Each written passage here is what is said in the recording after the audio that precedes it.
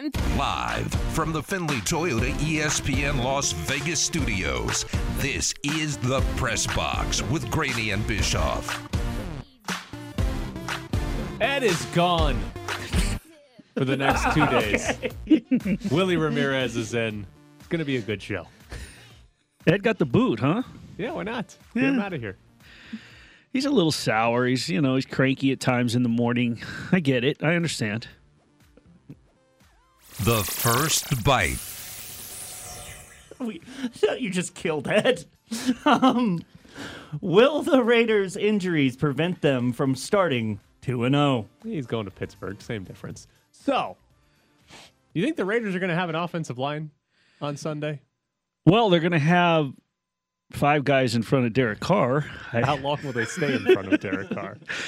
And I don't know how much they're going to need to rotate in and out, but they're definitely going to be a beat-up bunch. The Raiders' injuries could definitely prevent them from starting 2-0, and I think it starts with that offensive line. It's not good, that's for sure. It's just a matter of the pressure that Pittsburgh brings, and if how much it feeds off of last week and the confidence it had. Was it Pittsburgh that made Josh Allen look bad, or was it Josh Allen just rusty and looked bad on his own? Is the question. But that short week, Gruden talked about it, and the players that have been made available, and it's just scary to see that injury report come across the email from the PR group, that it just gets it's the list is like a Christmas list for a 10-year-old. Well, usually there's good things on a Christmas list. Yeah, well, it's good things in Pittsburgh. So the last year, the Steelers and the Ravens were first and second in blitz rate in the NFL. I actually thought the one thing the offensive line did well against Baltimore was, like, Derek Carr wasn't under pressure a whole lot in that game. They had some couple blown assignments where Carr was under pressure, but for the most part, the run blocking wasn't good, and there were some critical mistakes where, Andre James snaps it too early or Alex Leatherwood commits a false start. But for the most part, Carr wasn't under a ton of pressure in that game. I think the pressure rate was under 25%. So that's maybe the one area they held up well. Will that work again? Will they be able to do that again against another team that's likely to blitz a lot when you don't even have Denzel Good to start this game, who's out with a torn ACL? Richie Incognito still has not practiced this week. He could still end up playing, but we're looking at Friday, and he hasn't practiced yet, so that would seem unlikely at this point. And you're talking about an offensive line where Colton Miller's the only proven player. I mean, Andre James, Alex Leatherwood were both ranked the lowest at their positions by Pro Football Focus in Week 1, so it's a scary offensive line. And you look at, like, the running game, Josh Jacobs is still on the injury report. Now, I think he'll end up playing, but was he 100% in Week 1? It didn't really look like it. I don't know that they're going to be able to run the ball very effectively. They barely ran the ball. If it wasn't for Mariota's 31-yard run, they would have had horrible rushing stats in Week 1. So I don't know that they're going to have very much rushing success in this game either. The thing, and that's just it, is the makeup of this team. It's, coming into the season and after last year was, Carr being efficient with his passing game, but that it's a run-first offense. But here's the thing. All through training camp, what's been impressive is his receiving options. When your tight end is your number one guy, and all of a sudden you have guys like Bryan Edwards, Henry Ruggs looking really good during training camp, and then Zay Jones, who happened to catch the walk-off touchdown, and other guys stepping up, Kenyon Drake coming out of the backfield to catch passes. That was the talk during training camp, is what he can provide as a backup, and it wasn't necessarily coming in and giving rushing yards. It was being able to.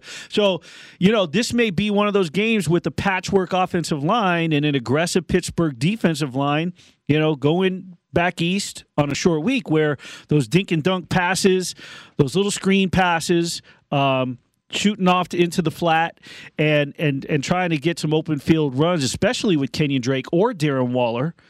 And if you watched that game carefully, you saw how many times once he targeted, I thought that at one point I had added it up that at one point in the first half, Waller was targeted 84% of the time, and Baltimore started double and triple teaming him. It's going to leave guys like Ruggs and Edwards. I have been saying and I'm not the only one, but you get Edwards in a one-on-one, man-to-man. I mean, that guy can go up and get it. So it's favorable if he can get enough time to create something. And like I said, I mean, in the first half, if you just drop some dink and dunk passes and go for the short yardage, they may have to turn to the passing game. So what do you make of Bryan Edwards and Henry Ruggs' role? Because if the Ravens, before Justin Tucker kicks that field goal that put him up by 3 with 40-plus seconds left, if the Ravens had gotten another 2 yards on third down, they would have had a first down, they would have ran the clock out, Tucker kicks a game-winning field goal, Bryan Edwards would have finished that game with 0 catches. Yeah.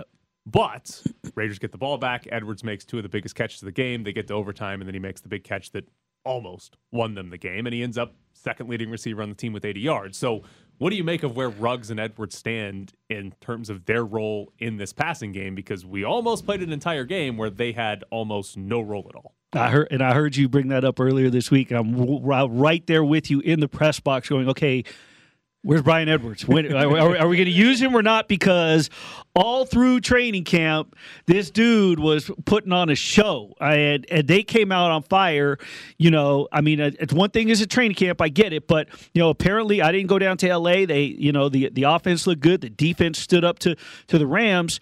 So I believe that, you know, their role should be a lot. They should be brought into the game a lot quicker. They should be brought into the mix. I'm not sure what Gruden was thinking. I'm not an NFL coach, but I do believe that Bryan Edwards made a statement during training camp. Bryan Edwards made a statement Monday night and proved his value.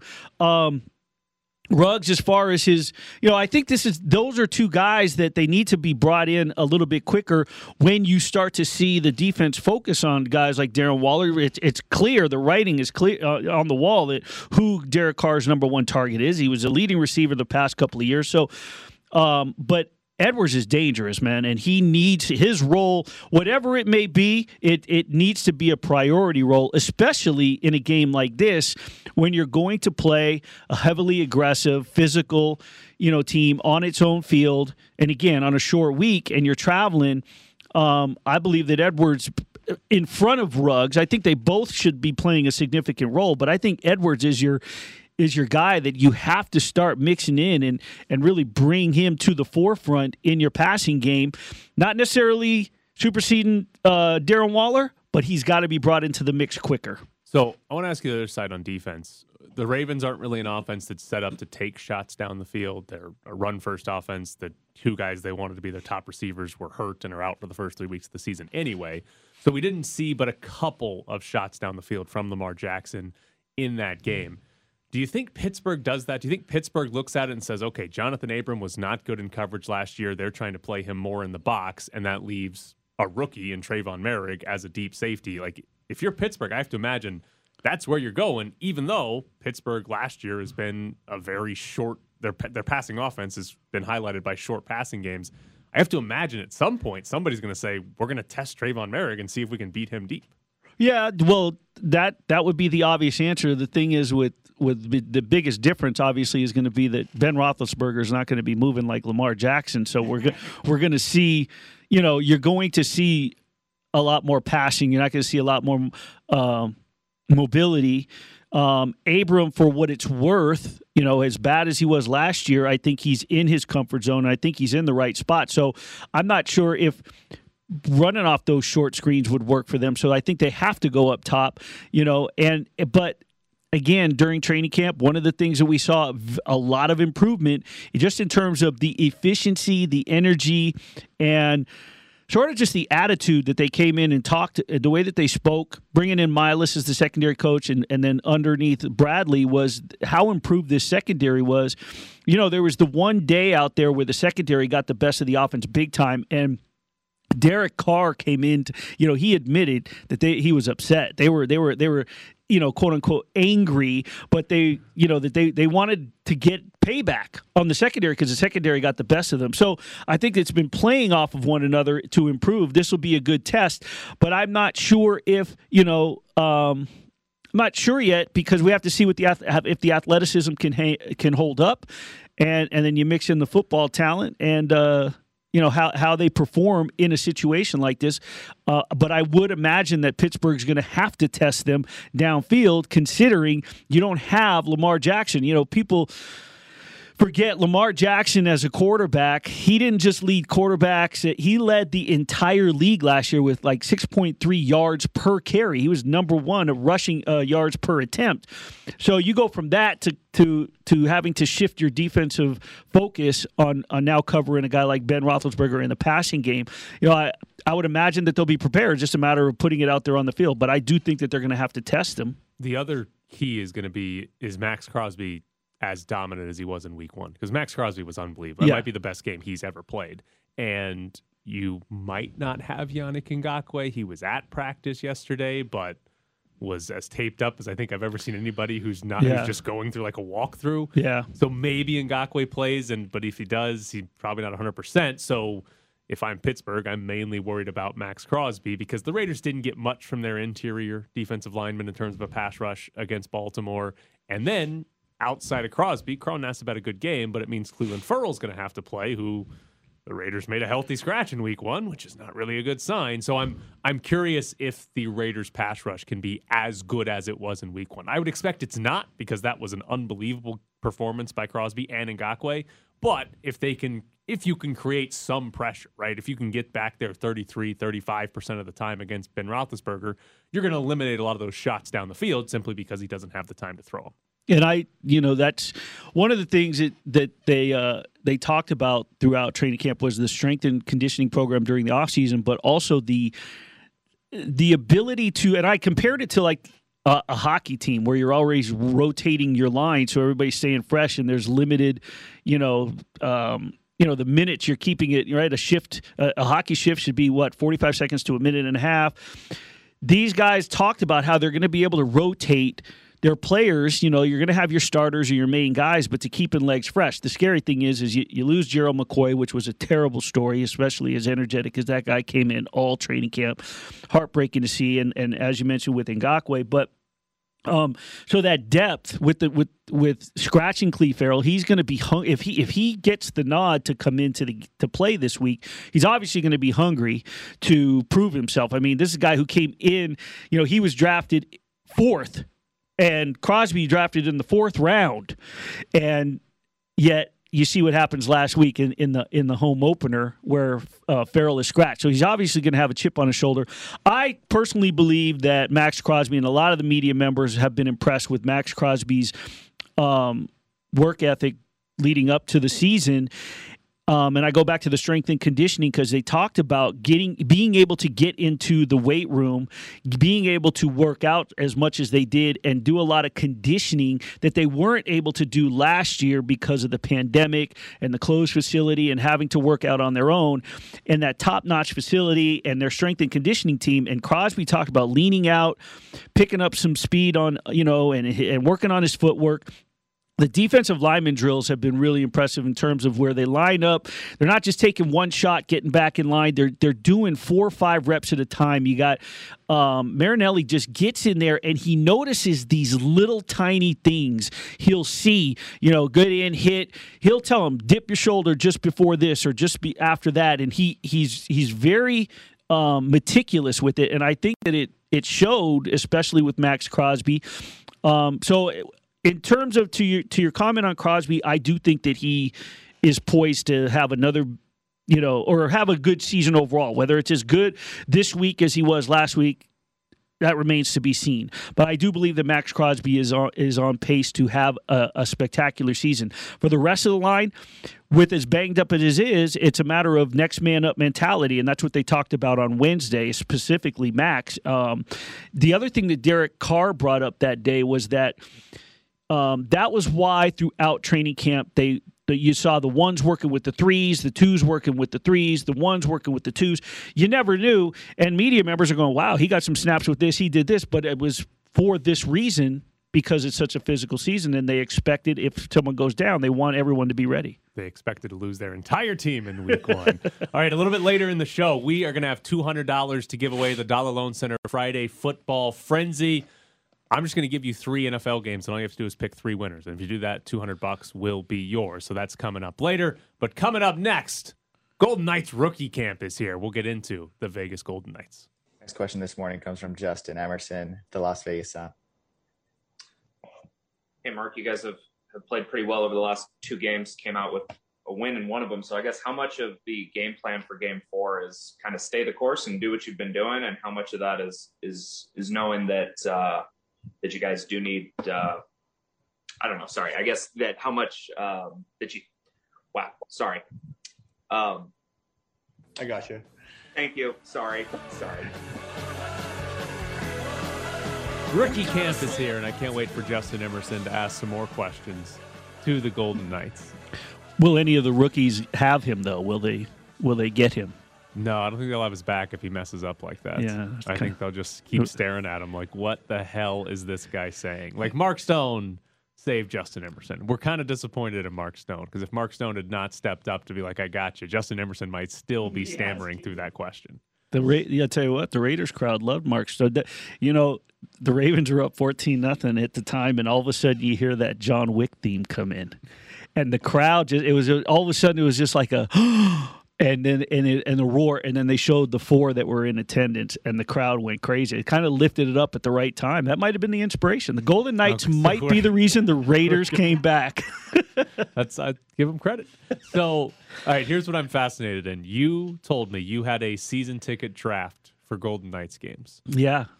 So before we get into your first pick, okay, how many people and how many tickets? 5 people. Okay. 9 home games. 1 of the 5 always ends up with 9 regular season games. 4 of us end up with 8 regular season, 1 preseason game. Brutal. Okay. All right. And you had the first pick? I had the second pick. You had the second pick. Oh, okay. What was the first pick? First pick was they took the Kraken home opener with the new franchise. All right. I guess that's a good pick. You had the second overall pick, and you chose the Chicago Blackhawks' first visit to Vegas for the Marc-Andre Fleury video tribute. So if he is like hurt or something before that game, that's going to be a bust of a second pick. Yeah, but that's why I got to sell it quick. Got to get it on the market quick. So, okay, what I am fascinated. Like, what were the other picks in this? Because once you get past the home opener against Seattle, Marc-Andre Fleury back, like how high did the New York Rangers and Ryan Reeves and Gerard Gallant coming back go? Oh, well, you know what? I can pull it up. Yes, draft results. Draft results. Draft results, because the way that John Castanino. Yeah, he's in charge of it. He's the leader of it. So here were the number 1 picks. The Kraken was 1 first round pick. The Kraken on November 9th was a number 1 round pick. What? The Flyers, because one of the members is from Philly. I had Chicago, and then John Castanino, who's from Chicago, took the second game versus Chicago. So that was the first round. What is this? Tyler was not going to be paid. Was not You going to give him guys are positive. idiots. I was always thinking money. So my second round, You're the only one that has a good pick in there. Right. My second round pick, I went right to the home finale against the Sharks, figuring once the playoffs start, if they make the playoffs, ticket prices are going to go up. So it's a last chance. It's against the Sharks, no matter how bad the Sharks are. And even though Reeves isn't here to fight Evander Kane, the gambler. Evander Kane might not be here either. But I'd be welcome Might back. be in divorce so court. I took the home finale against the Sharks on April 24th. Let's see what other second round picks there was. Someone took Winnipeg. What is happening? John took the Avalanche. Okay, finally. Yeah. Someone took Edmonton, Connor McDavid. Okay. And where else is number 2? You're telling me Gerard Gallant and Ryan Reeves made it to the third round? Yeah. Okay. So here's the problem. I'm going to tell you where they made it. You've got 5 people here drafting here, and they all drafted like Mike Mayock does, where they did not understand the value. I got my of guy. Their pick. That's it. It's like, okay, if I'm from Philly and I want to watch him go play the Flyers, That's my last round. unless anybody else in this group is also from Philly, you don't have to take the Flyers in your first pick. Right. Because nobody else is going to be like, oh, I got to see the Flyer. I got to see Carter Hart give up 6 goals. And after 3 years of this, it's pretty much been and understood. Like, for instance, at some point, that first year I was in it, they left Ottawa alone because my mother was born in Ottawa. They knew that. At some point, they went, Willie, aren't you going to drop Ottawa for my mom? I was like, nah, she's over that. She probably wants to see Fleury or something. So most of the guys know who the other hometown teams are. Reeves and Gallant, which happens to be the Rangers' home game, happens to be right before the Blackhawks game. It's back-to-back. It lasted till the 4th round. Wow. Yeah. Unbelievable value. Steal of the draft. So I went, I was very conscious of the value of the tickets. I took the 3rd home game thinking the first one would be pricey, the second one, but then the 3rd one's against Edmonton and McDavid. So I grabbed that one. So I think I've got, some decent value with the tickets. I already sold a pair to Minnesota. I grabbed Minnesota knowing my chiropractor and her fiance chiropractor is from Minnesota and would want to go to that game. They've already scooped those. You had a pre-draft trade set up. I went on my Instagram story and said, look, I'm about to go on and do my so I'm taking orders, and had the little question box on my story. You're the only one that drafted well. I'm convinced of it. All these other picks are bad. Got picks. the Lightning in the 3rd round. You got Tampa. But I was going to say, Tampa does come here this year, right? I got the 2-time defending Stanley Cup champs. Oh, I did well in this draft. If this was like a fantasy league, I won. Yeah, because you didn't take Philadelphia in the first game. That is the guy who, in one of my fantasy leagues for years, would take Larry Fitzgerald in the 1st round, despite the rest of us being like, okay, sure. Wait, why did Seattle get taken twice in the 1st round? I guess the home opener's fun, but after that, do you really want to see Seattle? They want to see. I don't know. And John, I guess John picks and chooses. Win. I guess John picks and chooses when he's going, since he'll get credentialed. No one else is going to get credentialed. And now, when I first got into this, I did it for 2 reasons. One is, as you know, my son and I own a gym, so some of his bigger clients he would take as a courtesy. Hey, let me take you to the game, so on and so forth. If he was seeing somebody one of the seasons, so he took his girl, or friends and family, so they don't get gouged by the price jacking. Oh, you're so nice. I'd still make a little juice. I'd round up. I got to round up and make a little big. We're in Vegas. It's like getting the town. I'm the bookie, but instead of them getting gouged by random people, they'll get gouged by me. But well, not for like 50 to 100 markup. However, the Blackhawks tickets, someone's getting gouged. Oh, absolutely. I mean, someone's going to want to see the Fleury tribute video. And even if that dude is injured, he's going to be in the house. He's going to make a return. He's going to be here, I would think, unless he can't fly because he's gotten another concussion. He's coming to Vegas. I would hope so, too. Yeah. Man, you're going to be screwed if he doesn't show up in the first one and he comes for the second Chicago game. Yeah. That'd be brutal. Then Castanino made out good. Yeah, but again, like I said, that's like it's like a fantasy draft, right? You draft before the season, and then the preseason finale, your main guy gets hurt. That's why I got to get rid of these tickets quick. Last one for you. How do you decide who gets the 9 regular season games when everybody else has to get stuck with the preseason game? It's a snake draft. So he did a random. This year we did it on the Zoom. Okay. So on the Zoom he had this little random scrambler order generator. The scramble. Gotcha. Yeah. Okay. So then we snake it. 1, 2, 3, 4, 5, 5, 4, 3, 2, 1. Gotcha. Okay. Yeah. Coming up next, Austin Gale from Pro Football Focus joins the show. I just think it's time for him to take that next hump and try to get a win. I hope this team and we prepare and the coach prepare to do our best to try to will a win for the organization and him. Joining us now from Pro Football Focus is Austin Gale. All right, Austin, are we anointing Taylor Heineke? Is he winning the NFC East this year?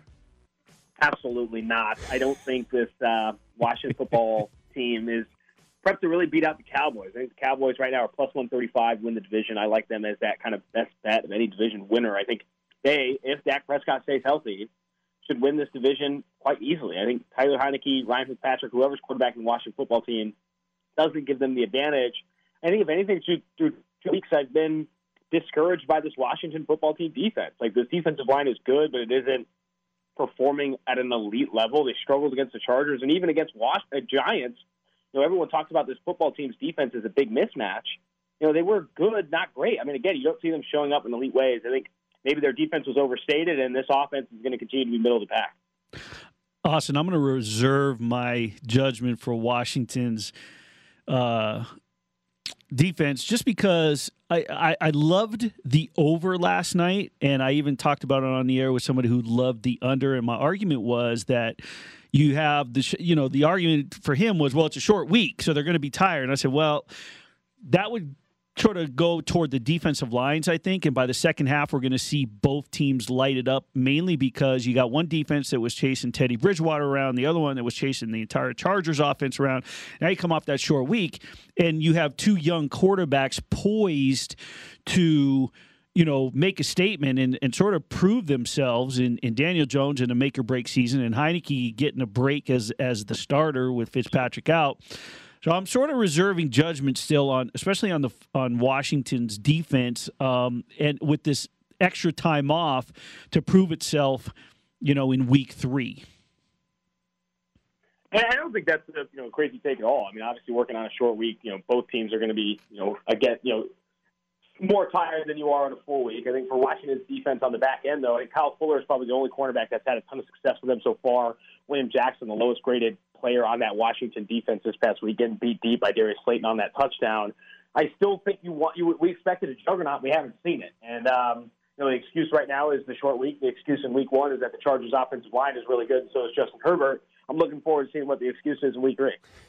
I do want to ask you about the Raiders. First, the positive side of the Raiders. Yannick Ngakoue and Max Crosby were both really good. I think you guys had them both top 5 edge rushers after week 1. Ngakoue's beat up. We'll see if he plays and if he does, if he's at 100% this week. But how good can Max Crosby actually be this season?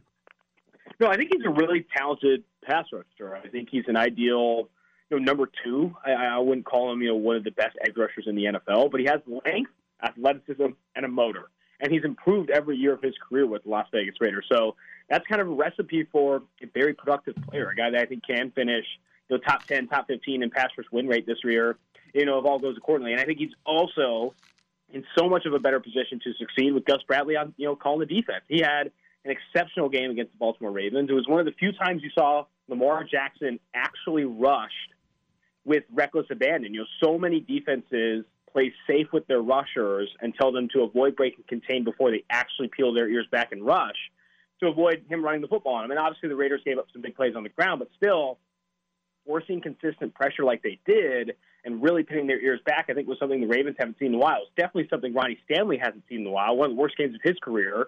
So I do think that that was a huge win for the Raiders. I think Gus Bradley is a big addition that's actually going to put these players in a position to succeed, and it's why a lot of the reason why Crosby and Yannick Ngakoue both had success.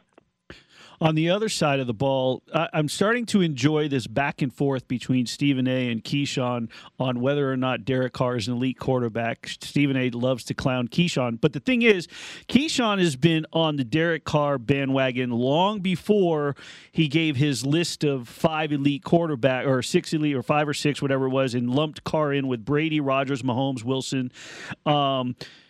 At least a month ago when training camp started, he was comparing his and Stafford's numbers and how he's been very productive. And obviously the last couple of years, it's been the defense that's been the Achilles heel. And so after Monday night, those two went at it again. Is Carr just a really good clutch quarterback and not the reason why the Raiders aren't going to the playoffs, or is he an elite quarterback in your eyes? How do when you look at the analytics and where he's at? I mean, it's only week 1, but just overall, in where he can progress. Yeah, no, Derek Carr, in my opinion, is not an elite quarterback. I think if you're going to be an elite quarterback in the NFL, you need to be top 6 at your position, minimum. I mean, you could argue top 4 is probably more likely, but still, he's not a top 6 quarterback in the NFL. He is. I said this probably all offseason on the same show. The best player on this team. Derek Carr is the best football player on this team. I would include Darren Waller in that conversation, especially when considering positional value. I'd argue at his best, which I think we saw in the fourth quarter and overtime in this game, he's a top 12, borderline top 10 quarterback, which you can win with when your defense was against the Baltimore Ravens. Now, can you do it against some of the, when your defense isn't playing as well? Can you put up points? Can you put together a complete game? That's what we need to see from Derek Carr at least this season. In week 1, spotty accuracy to start, force-feeding Darren Waller. He was 1 of 7 targeting Darren Waller in the first quarter. Like, that rough start honestly kept everyone. My least favorite stat for quarterbacks is comeback wins. Because what happens? How do you get into a comeback situation? You have to play like terrible in the first 3 quarters. You don't play well early. Like, I don't understand why comeback wins is this big coveted stat for Stafford and Derek Carr. It's like, yeah, they're coming back from behind because they played terribly in the first half over the first 3 quarters, and that's what Derek Carr did. Like, Derek Carr did not play well early in that game, and yeah, he came back and won it, which is great. And you call it the clutch green, whatever.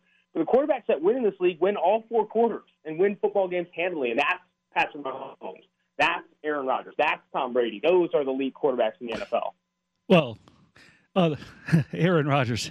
Well, that remains to be seen this Monday against Detroit. Let me ask you that. What do you make of Aaron Rodgers and the Packers in week 1? I mean, this is a classic kind of burn the tape game. You know, I think someone brought it up recently that, like, we saw this same Packers team play like this against Minnesota last year. When it was a huge upset win for Minnesota. Green Bay looked bad on offense and defense. They couldn't do anything right. Like, Aaron Rodgers this week, I think, was the lowest graded quarterback of any quarterback in week 1. I don't think we see that Rodgers again. I don't want to overreact to week 1, overreact to a small sample size. I think you tip your cap to Jameis Winston and the Saints team. Like, that offensive line absolutely bullied the Green Bay Packers defensively, and then offense or defensively, the Marshawn Lattimore had a handful of good plays, limited Devontae Adams. This was a good performance for the Saints. I think Green Bay maybe came in a bit overrated in this game and probably were surprised by the Saints throwing that big punch, but I think they bounced back. I think Aaron Rodgers gets back to form. On Jameis Winston, there's 5 touchdown passes, but didn't even break 150 yards. But is he actually going to be good? Like, what do you make of the Saints offense and what they could be this season after week 1? So I feel like the biggest Achilles heel for me for the Saints offense is the receiving core without Michael Thomas. I think it's a bottom 3 unit in the NFL without Michael Thomas, with Deontay Harris, Marcus Callaway, Adam Troutman. There's not a lot of talent, but when you are, running the football as well as they did, and then taking your sparing shot plays, that's what this offense will put up points. Like, that's exactly what happened. They ran the football, kept things underneath, and when they found the shot play to go deep, they did it, and it had success. Like that, this Saints offense is sustainable if they can continue to bully people in the trenches. And you could argue, the Saints have a top 3 offensive line in the NFL. Borderline number 1 was specifically the talent they have at tackle, and Ryan Ramczyk and Teron Armstead. So I think this is sustainable. I think the biggest stat for me, Drew Brees did not attempt a single pass over 30 yards in the air last season. Jameis Winston did that in week 1. Like, that's the difference. This offense can actually push the ball downfield because Jameis Winston's arm isn't cooked like Drew Brees was. So I do think that adds an element that they didn't have last year. It's going to ultimately make them more competitive.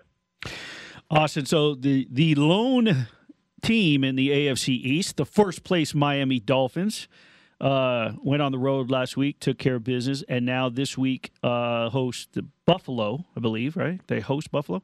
Buffalo coming off a disappointing loss against this week's Raiders opponent, the Steelers. That's an upcoming opponent. That's Raiders' next home opponent is Miami after this week in week 3. Would you say Miami sort of has a statement to make this week as well? And is this team for real in terms of its defense and what it can do? Because right now, the biggest concern for local fans here, the Las Vegas Raiders, is that offensive line getting banged up as much as it has. Yeah, I think for Miami, the defense is good. And for as long as Brian Flores is on the sideline, they're going to have a lot of success against most offenses in the NFL. I think offensively, Tua Tagovailoa had a really ugly interception in that game and was overall spotty from an accuracy perspective. I thought he didn't make some great decisions in that game. I was expecting a stronger performance. Now, he was going against Bill Belichick, and Bill Belichick licks his chops against every inexperienced quarterback in the NFL. I think moving forward, you could see Tua Tagovailoa continue to have these struggles against good defenses, but he needs to build that chemistry with what is a very new look receiving core. Will Fuller is expected back this week. Jalen Waddle, obviously, he had experience in college with, but now they're in Miami. I'm interested to see, can he win behind what I'd argue is a bottom 5 offensive line in the NFL with a new look receiving core and limit his mistakes? I have more worries on offense for Miami, and that's where I think the mistake needs to be made. Defensively, I think they're going to continue to have success. All right, give us a prediction before we let you go. October 10th, the Bears are playing here in Vegas. Is Justin Fields the starter for that game? I'd argue no. I don't think if Ryan Pace and Matt Nagy were coaching or working for their jobs, they would be starting Andy Dalton, but they're not. I think they're giving them a long leash with Justin Fields, and they do not want him to play behind. Now they lost. They lost more along the offensive line. This is one of the worst offensive lines in the NFL, if not the worst offensive line. And that's the primary reason to not play a young quarterback. You don't, not because, and obviously some of it you don't want him to get hit, you don't want him to get hurt, you don't want him to take too many unnecessary hits. But the other part of that is him developing bad habits. It's easier to develop bad habits behind a bad offensive line than it is a good one, because you're going to bail out of clean pockets, you're going to rush throws, you're going to be early on things. That's going to make it that much harder for him to develop in year two. I think they're holding out on Justin Fields to put him in a position to succeed in 2022 rather than rush him out on the field just to watch the Bears go like 6-11 or whatever it's going to be. Well, he is Austin Gale from Pro Football Focus. Austin, as always, we appreciate it. Thanks, Austin. Absolutely. Thank you. We got to see Justin Fields before then, right? I really got. I don't like that answer. I want to see Justin Fields. I saw Justin Fields out here during the 7-on-7 when he was still in high school, and they came out here and played the national championship out at Heritage Park. And you know who else was at that one? And they won it.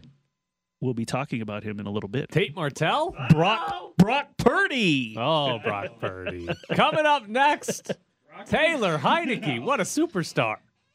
That's Heineke. Looks right, throws toward the end zone. Jump ball, corner of the end zone. Touchdown! Ricky Seals-Jones. Touchdown, Washington. Unbelievable.